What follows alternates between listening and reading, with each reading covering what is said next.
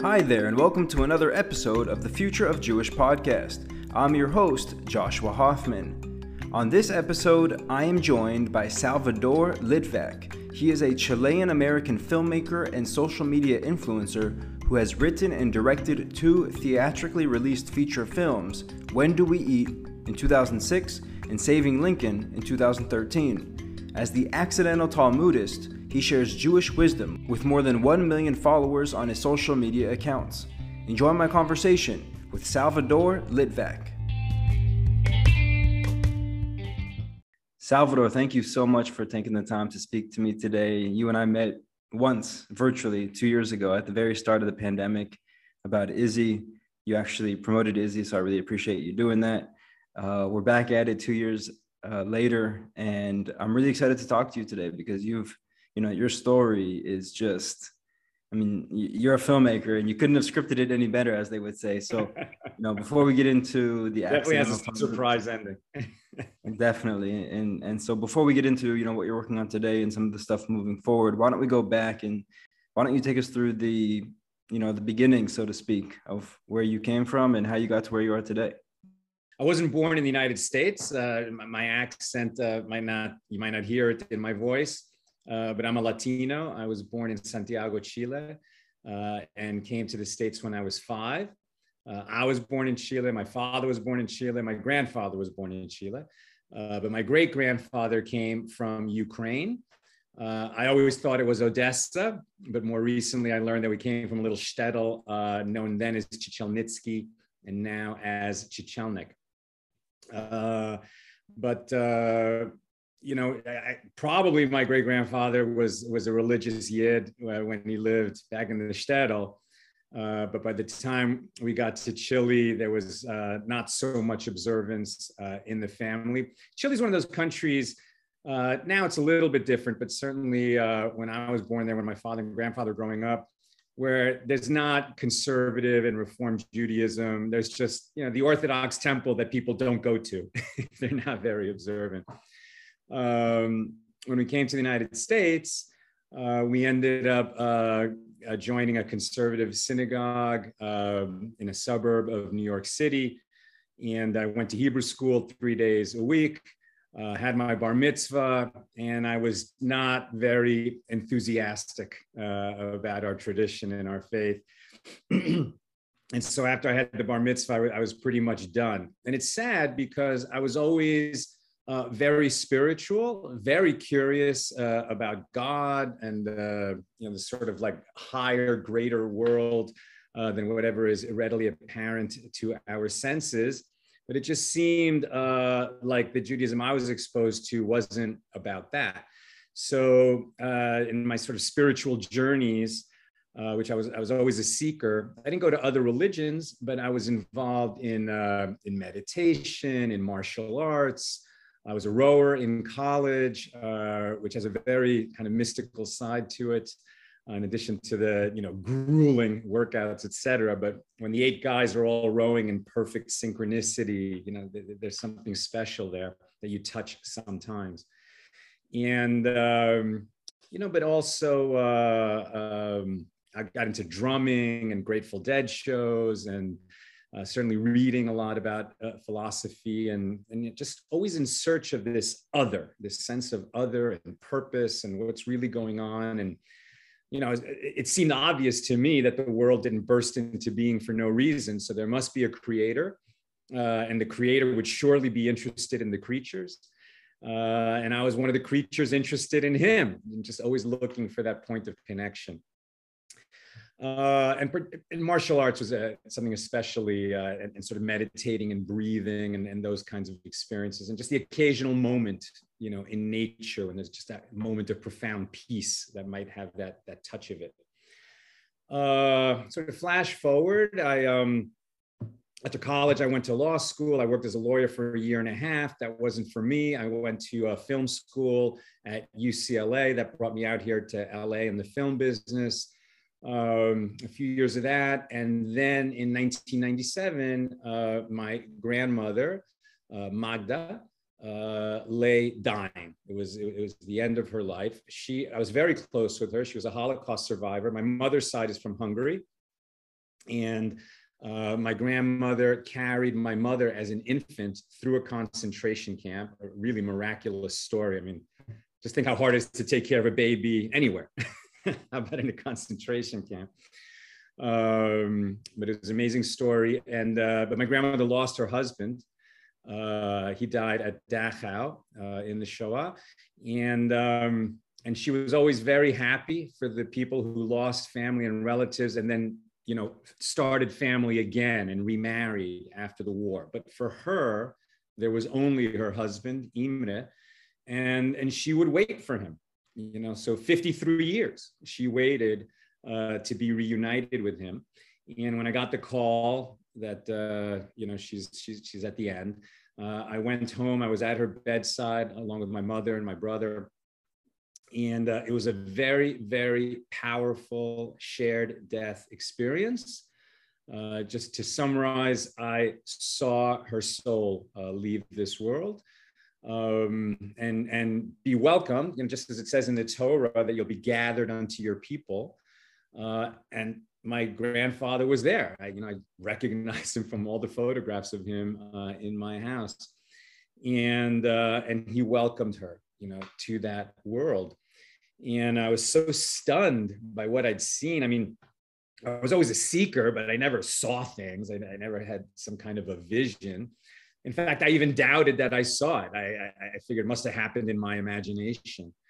But it was so real and so, you know, imminent to me and so important that it really changed my life. When I got back to LA, I just needed to honor her in some way. And I said, you know, this thing that I've been looking for in all these other traditions, maybe I should try my own backyard. Maybe the Judaism that I was exposed to as a kid isn't all there is. And at that point, I started asking around, and I was fortunate that I live in a big city where there's a lot of really wonderful teachers. And I started learning from various rabbis. And, you know, any rabbi that you learn with sooner or later will mention the Talmud, usually sooner.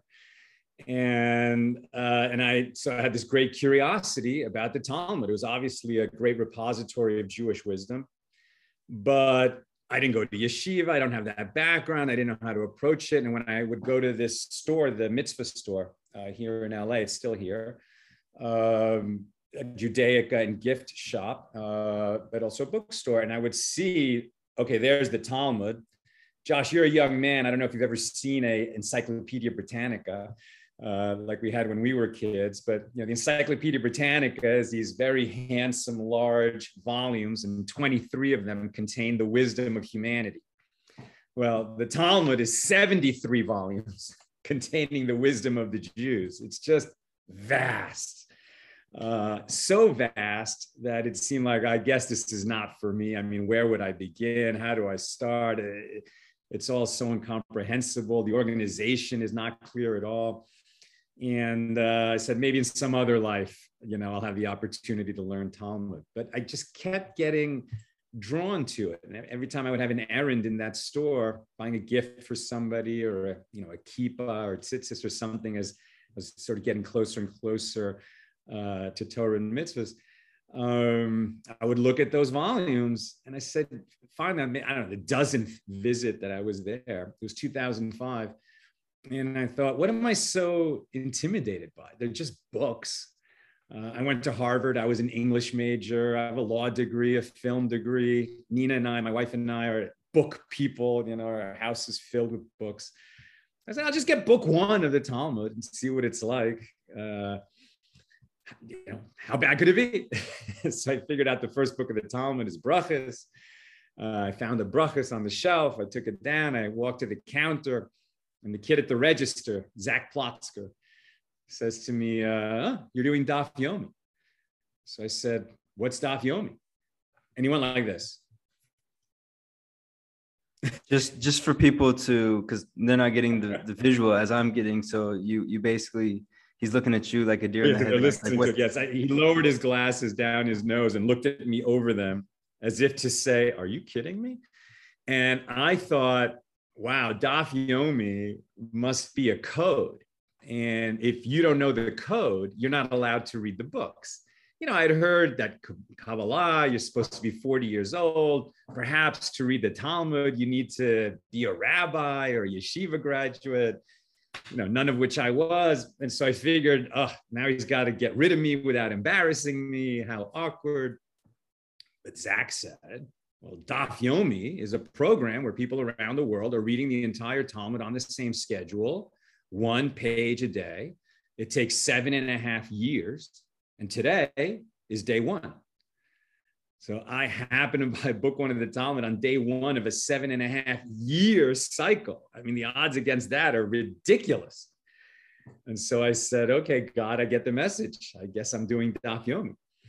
And, a lot of people start Daf Yomi who are yeshiva graduates and they don't finish. It's such a big commitment. It's an hour a day, every day, 7 days a week, 7.5 years.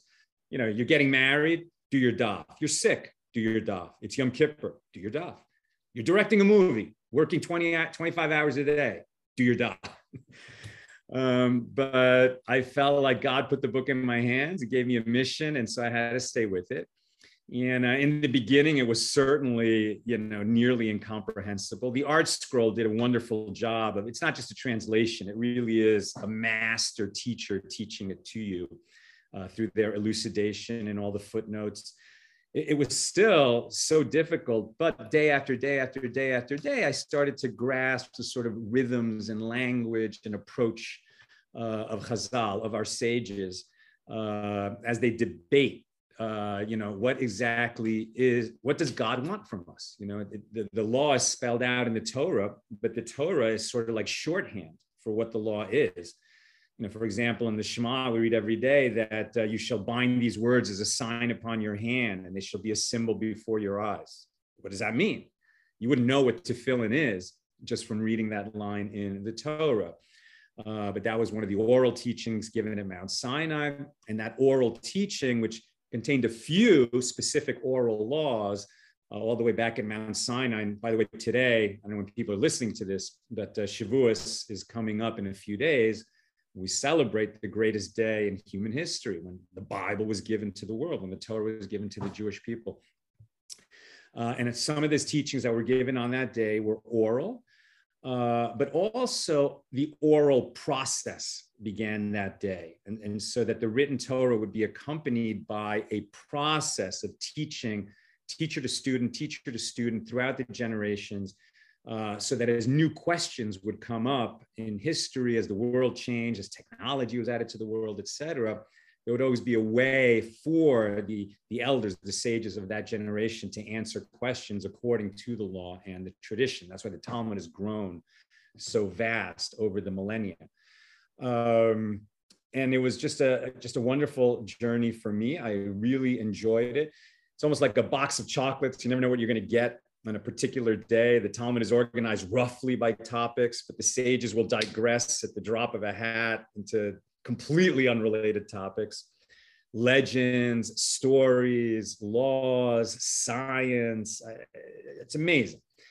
And I stayed with it, and I completed Shas, as it's known, in 2012. I went to a siyum, a completion ceremony, a giant stadium in New Jersey with 93,000 Jews celebrating this program of learning and dancing a massive hora.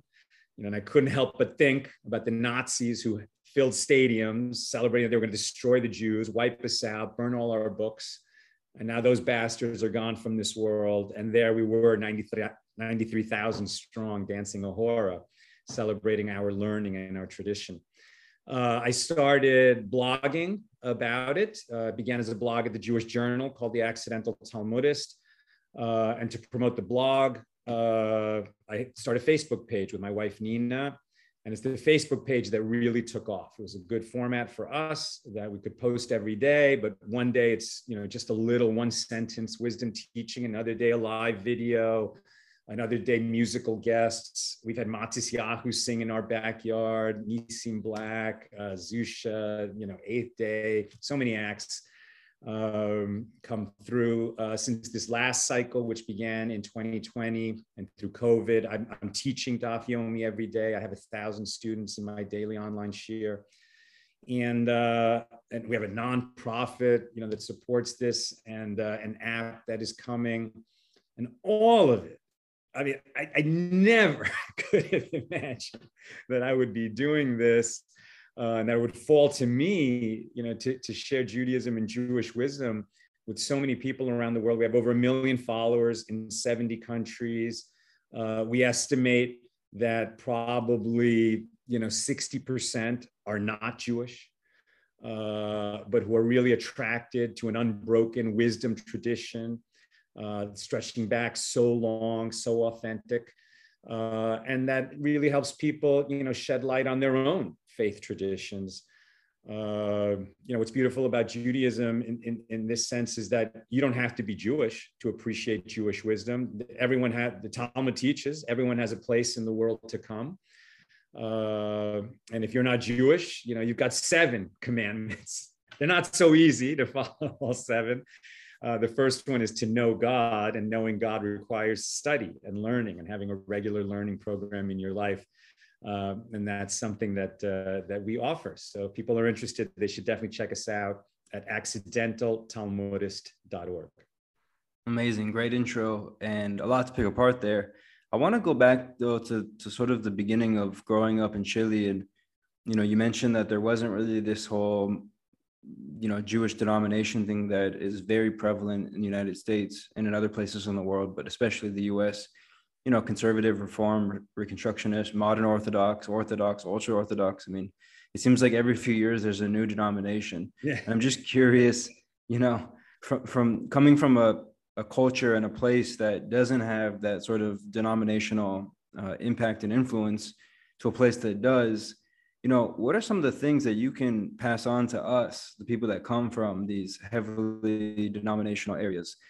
Because I've come to learn that actually the denominations, people say, well, yeah, they're great because it's options and, everyone has their own path and this, that, and the other. And that's true. But it's also true that it divides us. And it actually creates, I believe, friction and conflict amongst Jews. Jew on Jew hate is what I called it in a recent essay.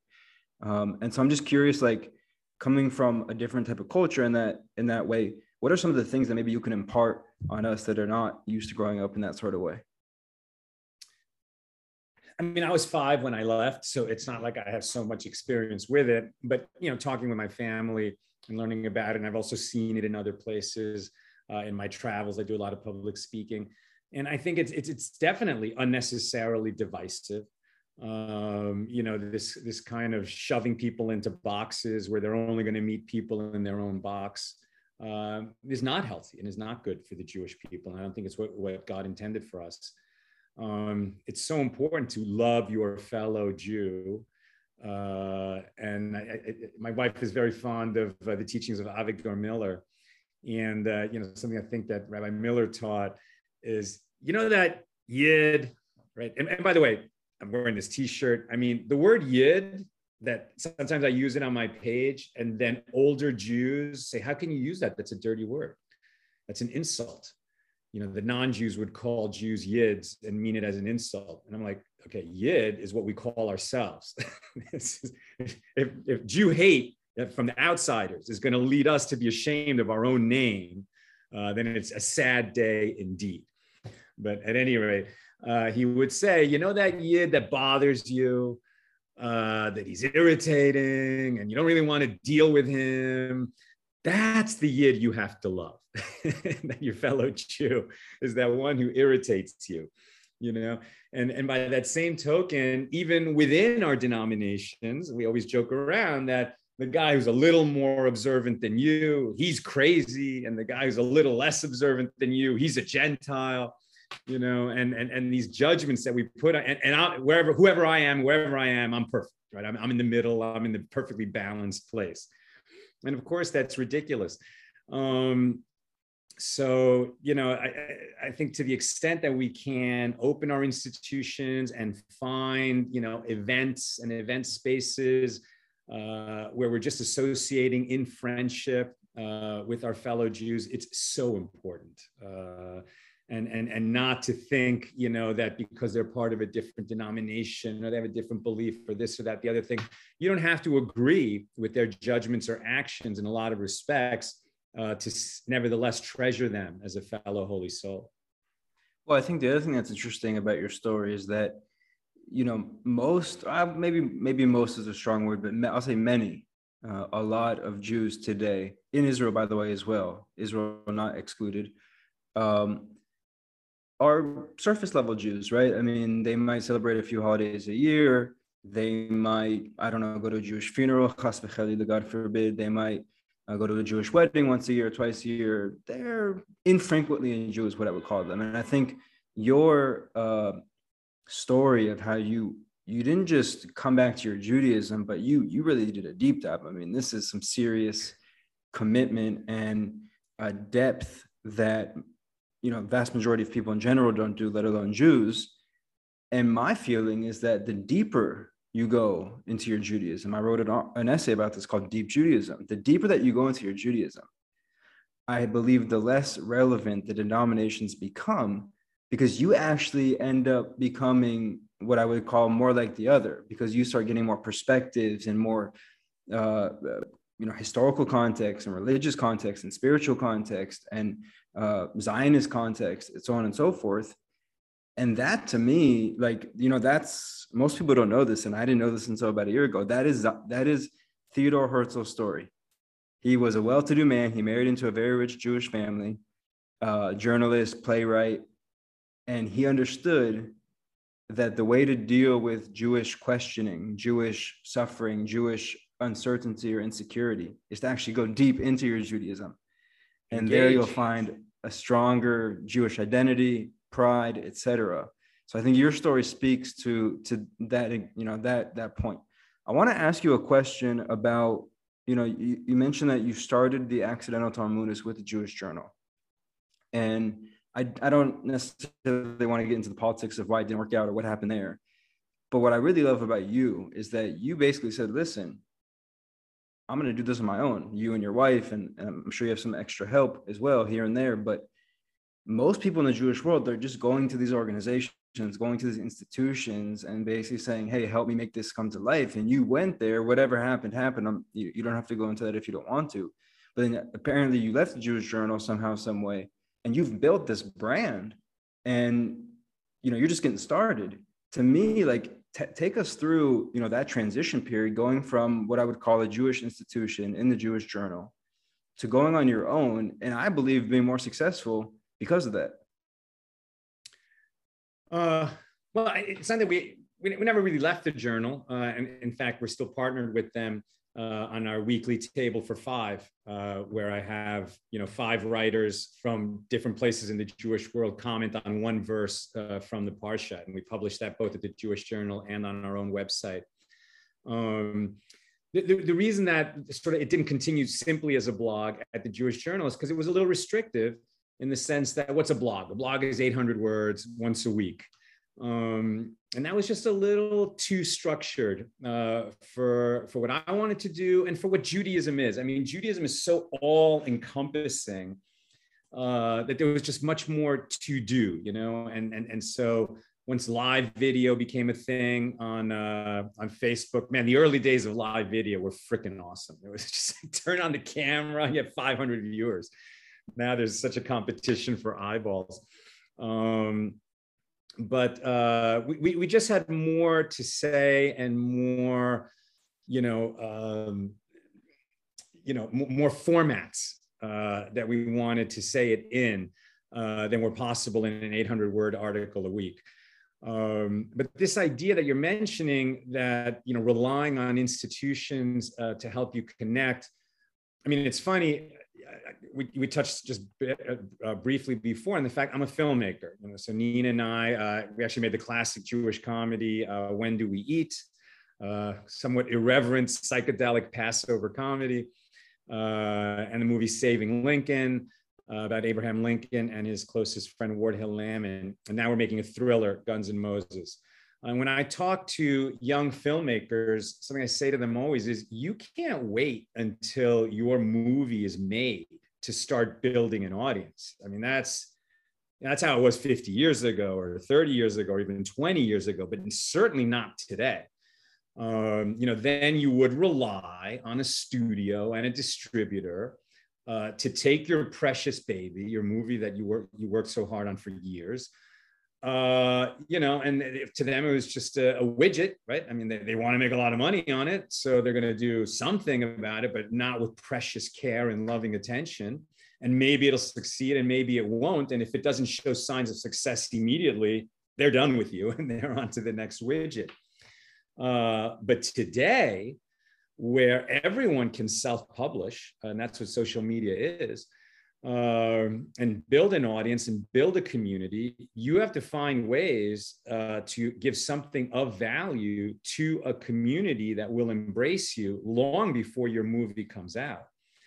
And so that when your movie does come out, you can open that movie starting with your community that is anxiously awaiting it and deeply interested in what you're doing. And likewise, if you're going to be working in the Jewish community and you have something to say, just start putting it out there. And what's also good, a movie, it takes so many years until you have a finished product. But social media, whether you're writing articles or doing interviews or videos or memes or, just little bites of wisdom, right away you see what's working, what's not. And naturally, that's going to trigger evolution in your thinking and your communication and how you reach your audience. And if you just stubbornly keep doing what you're doing, feeding an audience of, a limited size, okay, fine. But if you, are more supple than that and take feedback and see what's working and what's not and run with what's working and grow, so then you can have a lot more impact. Yeah, that's a phenomenal point. What's something that you've learned in this process of, developing your social media platforms, your website? I know you mentioned an app now coming up.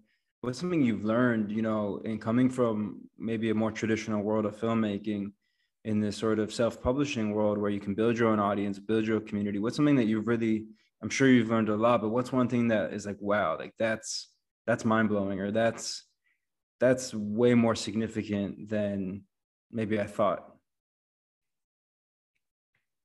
I'm just thinking how to answer that question.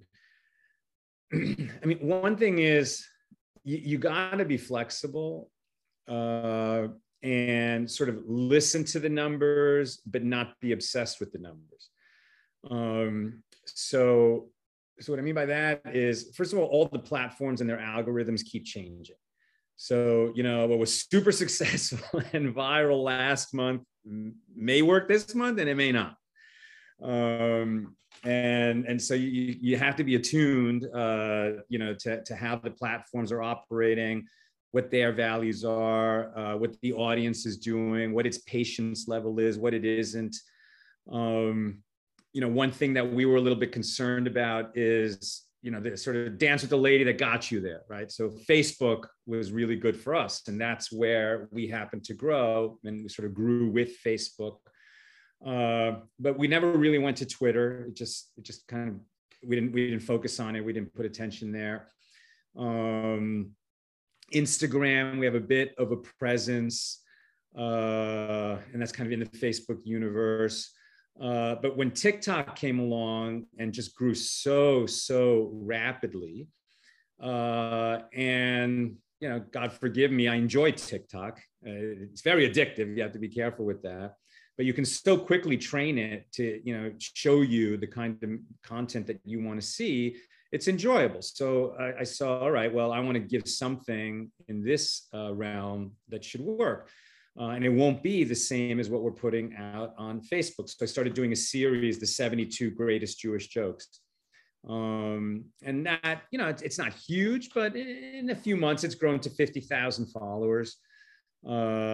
And that was a way to expand into another place that I had to be very, I had to be really mindful at what would work on TikTok. It's not going to be the same as what works on our website or what works on Facebook.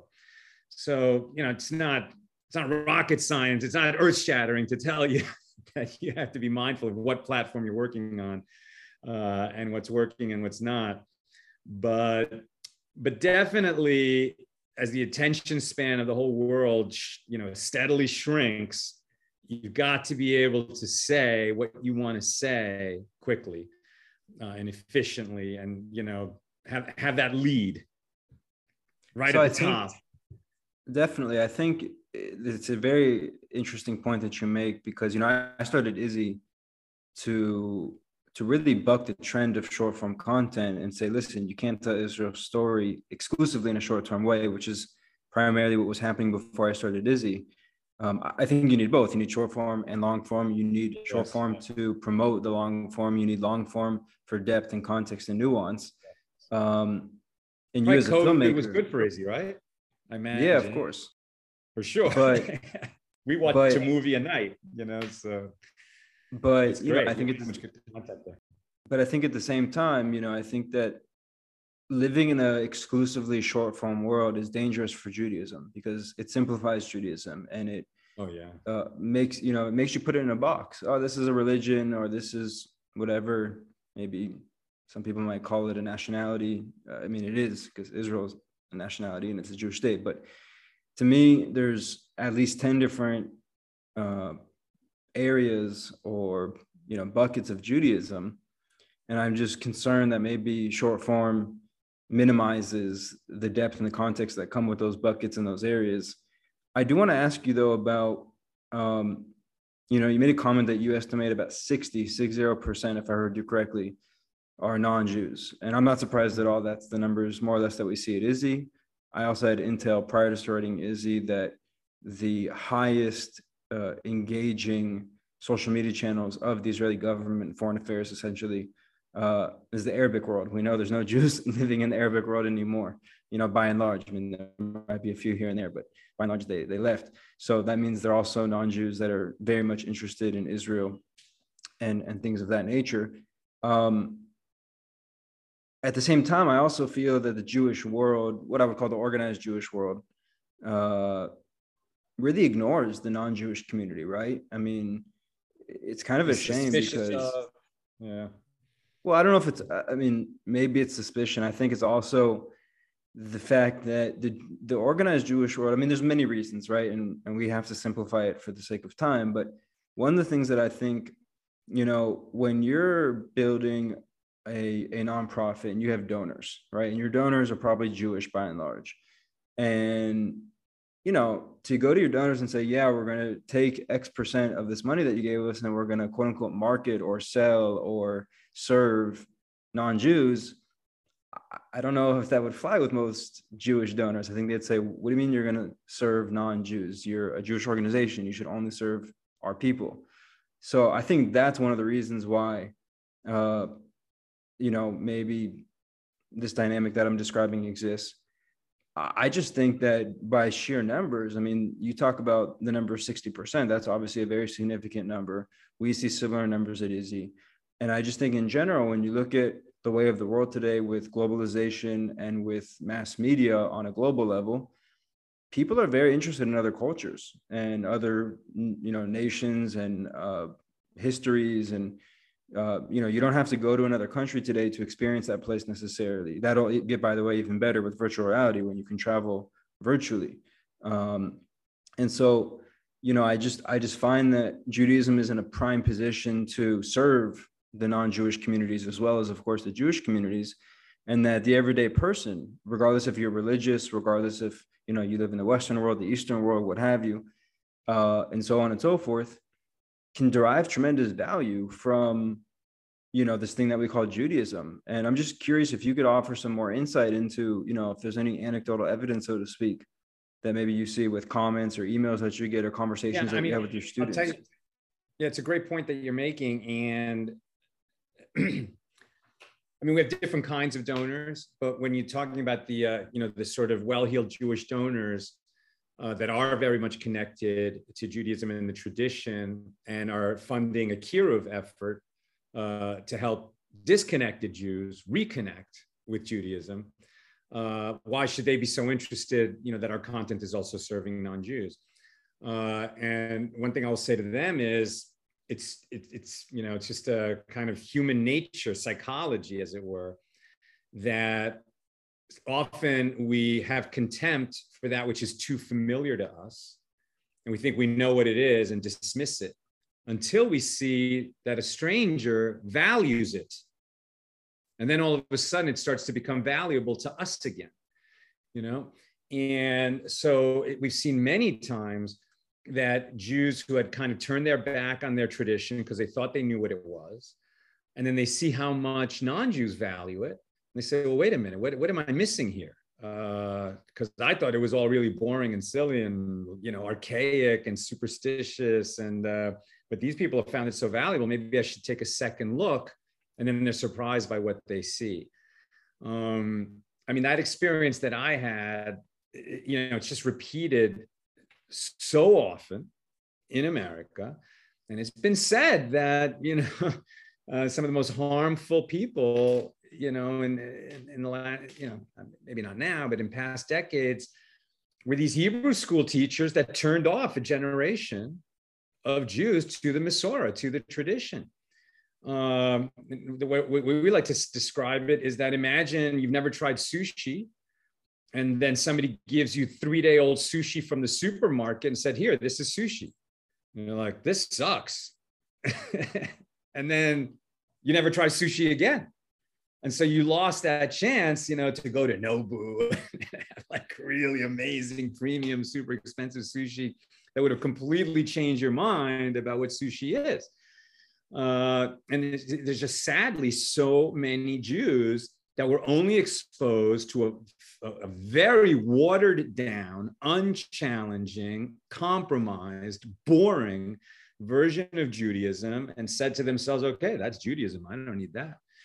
I'll go do something else.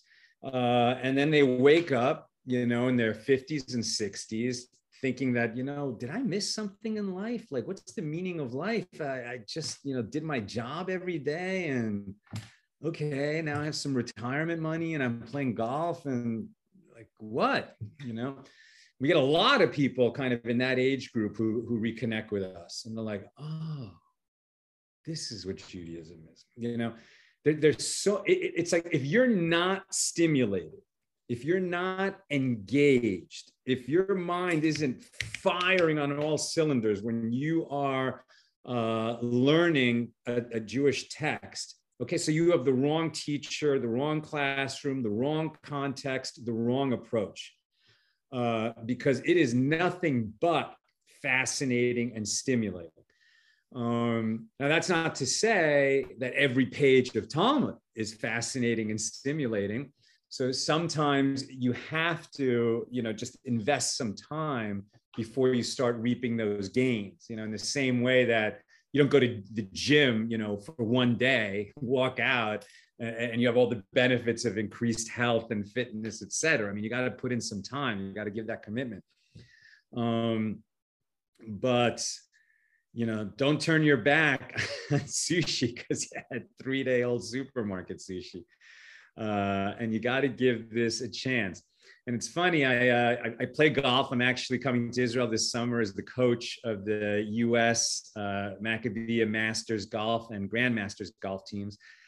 And so, often just get matched with strangers, Jewish, not Jewish. And, and I end up telling them I'm the accidental Talmudist and what that is. It just comes up in conversation. And people will say, all right, give me some Jewish wisdom. Now that's a challenge right there. I got to deliver something intriguing, and that with a 30-second answer, or maybe this is another person that's going to miss that opportunity. So when I'm challenged like that, I will go to Shimon ben Zoma, a saying that most people have heard from Pirkei Avos, but they haven't heard the whole quote. Right? So most people have heard, who is rich? One who is content with what he has. But there's 3 other bits of wisdom in that same teaching. Who is wise? One who learns from every person. Who is honored? One who honors others. And who is strong? one who conquers his impulse. And that's a great little bite-sized nugget that people say, oh, you find stuff like that in the Talmud? Maybe I want to learn more. So, something that just came to mind as we were talking is, you're a filmmaker, you're a content creator, short form, long form, you're working on your third film, which we'll talk about in a few minutes. Why don't we turn Daf Yomi into a daily soap opera, into a daily comedy sketch, into a daily TV show? I mean, there's some people doing stuff like that. What's this woman's name? Miriam something. She'd probably be a good guest for your podcast if you haven't had already. Yeah, she's coming on in a few weeks. There you go. She's doing Daf reactions on TikTok. I mean, it's very interesting. I would like to have a conversation with her. I think she characterizes herself as an atheist. She's very irreverent, sometimes raucous, in sort of discussing what went on that page. But hey, she's engaging with the text, and she's probably leading others to also that wouldn't have otherwise, and that's positive. It just depends on who's going to approach it and how they want to approach it. But there is a page every day for 7.5 years. So to produce content out of that would be some kind of incredible commitment. You need a big team of people to do that. I'm teaching it every day live on Facebook and YouTube at 6 p.m. Pacific, Sunday through Thursday, noon on Friday, when Shabbos ends here in LA on Saturday nights.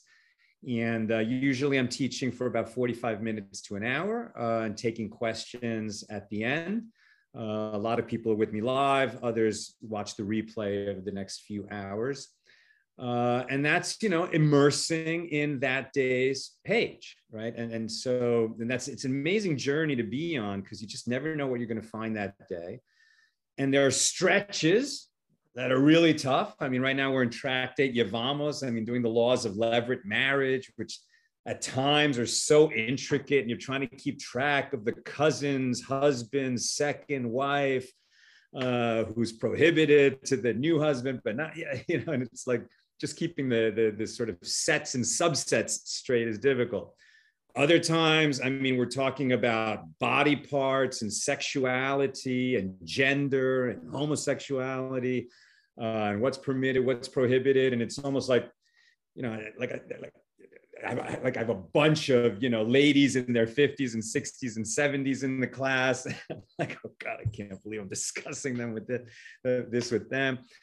And other days, it's just absolutely fascinating wisdom teachings about how to have a better life and a better marriage and a better business and a better friendship.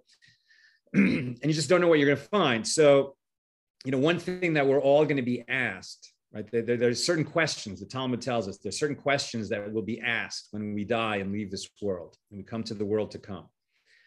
And the heavenly court will sort of have an inquiry with us, and to determine where we're going next. And by the way, the Jewish version of the afterlife is quite different than what the culture. We have heaven and hell, though they're certainly not called that, but very different approach to what that means. And most people are going to heaven, but there's an infinite number of levels in heaven and where you go and where you end up. But at any rate, when you get there, you're asked these questions. The first question is, were you honest in business? Meaning when nobody was watching and you knew you weren't going to get caught, did you let a few pennies, did you make an error of a few pennies in your own favor? Because it was easier to do that or were you rigorously honest, knowing that you have to be a mensch and you're a holy soul and God is watching everything that you do because he loves you and is rooting for you to make the right choice every time, even in private. And the second question is, did you set aside regular times for Torah study? And that you need that regular time. So if you're somebody's listening to this and they're thinking, well, maybe I like what you're saying, Sal, maybe I'll engage a little more. I mean, I'm not ready to go to synagogue for an hour in the morning and half an hour in the evening and learn for an hour every day. I'm not ready to do that yet. You don't have to do that yet. But what would be great is if you set an alarm that goes off at the same time every day. And when the alarm goes off, first it could be a gratitude alarm. You could say, thank you, God. I'm alive, I'm healthy, I have so much good going on in my life. And if you just did that for 15 seconds, you already have a regular prayer practice and you're way ahead of the game. And then if you added to it, there's 1,000 different apps. We'll have one soon, Chabad, Aish, Hayenu, Steinsaltz. There's so many. And just get a quick hit of Jewish learning. I mean, it could literally be 60 seconds, but at the same time, every day, you'll find that there's a lift in your step and you're engaged in something that is older and wiser than you. You'll find yourself naturally drawn to start learning some more. And a person who's got a relationship with God, who's praying regularly at some level, who's learning regularly at some level, that person is not going to reach the end of their life and say, what was it all for? Because you'll know, because you're engaged in it. And you'll feel that even if you don't have, you certainly won't have all your questions answered. Life is a mystery. But you'll know that you've engaged in that mystery and that you went some part of the way toward fulfilling your mission in this world. What I think makes you unique is that, as a teacher, as an influencer, and so on and so forth, is that, you're very relatable. I find that maybe, somebody who is Orthodox or ultra-Orthodox, who dresses the part, that can be intimidating for some people who don't necessarily subscribe to that lifestyle and way of thinking and doing. Whereas you kind of have your feet, I would say, in both rooms. You're, by the look of it, you're not overly religious, so to speak, but at the same time, you do talk about God and you do talk about prayer and those type of things. So I find that, we need more people like you in the Jewish world, people that are relatable for Jews, that are relatable for non-Jews, that can understand the modern person, but still bring in ancient and, historic wisdom and text and learning and philosophy and so forth. And I'm just curious if you could share with us, how you play in both those realms, because I think it's very challenging and also very effective. I think it's important to be visual. One thing that we said at the beginning when we started doing this, no man with beard in front of bookcase. It's just like so much of the Torah video in the world. There's a guy with a long beard in front of a bookcase. We're Orthodox Jews now. I guess we probably call us modern Orthodox with a Hasidic bent. But a long time ago, a mentor of mine, and I miss him so much, is a guy named Schwartzy, really famous here in the LA Jewish world. He came out here as a Chabad rabbi, the first campus Chabad rabbis at UCLA, and ended up forming his own organization called Chai Center. And he was really taken from this world too young a few years ago.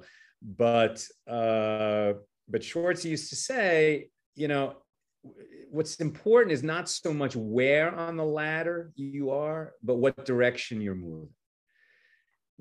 And sometimes you see people will kind of reconnect with the tradition and get super enthusiastic and dedicate a ton of time and energy to it right away. And, often they're setting themselves up for burnout.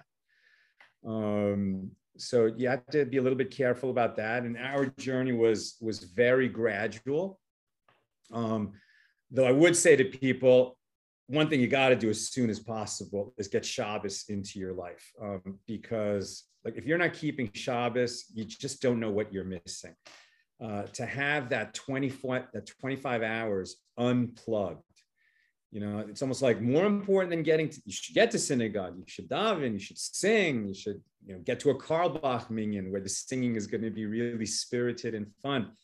But this turning off the phones and the TV and all the digital input for 25 hours, like, you don't know how much you need that until you do it. And then you're like, oh, yeah, I really needed that. And thank God, even though, you know, I wouldn't say we were Orthodox Jews, you know, when our kids were born and when they were little, that we always did. And other parents, you know, that we know who don't live that life, like, they just can't get their kids off that phone ever. And like, when you know that you can get off it for 25 hours, or here we have upcoming Shabbos and a 2-day Chag of Shavuot, so it'll be 3 days. Like, when you know you can do that, so you know that you're not really tethered to that technology, and it's so valuable. I definitely, as you say, kind of live in both worlds. I mean, as a filmmaker, as an athlete, as a, you know, as a reader, I'm just a voracious reader. And consumer of entertainment, and I just live life. I love life. I love people. I love to be around them. And Judaism doesn't ask you to go live in a cave. You know, it's not an ascetic religion. You know, we give thanks to God and glory to God in this world and in this life. And it takes a lot of work and sacrifice, but it is not about renouncing, you know, science or modernity at all. That is not part of Judaism. There's certain things you can't do, but it doesn't involve removing yourself from the world. And, you know, to the extent that that I can communicate how to be, you know, spiritually fulfilled and in relationship with God and the tradition, while being a modern person, you know, maybe that's why God sent all this my way, because I never could have expected to be doing what I'm doing. And it's quite true that it's very important to the Accidental Talmudist platform that I am not a rabbi. You know, I'm not a rabbi. And so when questions of law come up like that need a rabbi to answer them, I right away say, I'm not a rabbi. You should check with your rabbi. You should get a rabbi if you don't have one in your life. But I am not intimidating, as you say, in that way. And I'm sharing, you know, my journey and how I live in a very open way, sometimes very vulnerable. And I guess people appreciate that. Last question for you. You know, we talked about you as a filmmaker. You mentioned the third film you're working on, which is Guns and Moses. Take us into what that's going to be about, and, you know, why you were inspired to go with it. Yeah, we're really excited. I mean, building the Accidental Talmudist platform just became a full-time job for us in these last 10 years. And, you know, it sort of led us to neglect our filmmaking, but it was sort of enough of that. I'm not saying that AT is ever going to be on an autopilot. It can't be. And we're going to have to, it's going to be difficult. It's going to be a challenge this year, balancing our daily responsibilities while we're making a movie. And when we set out to make our next movie, it would have to synchronize with Accidental Talmudist. I mean, we weren't going to do a movie that had no connection to what we're doing, but it's a movie, right? So we're not making a propaganda for Judaism in any way. We're making the most entertaining movie possible. And, you know, if I really think about the kind of movies that I love to watch as a movie lover, they're thrillers. You know, I mean, I'm a big fan of Hitchcock, of Tarantino, of Polanski, of, you know, some Billy Wilder. I mean, I love all Billy Wilder films, but some of them are thrillers. Brian De Palma, you know, Coppola. I mean, the big filmmakers, and I'm not really a horror guy as a film watcher, but I really love a great, well-structured, well-paced thriller. And so that's the kind of movie we wanted to make.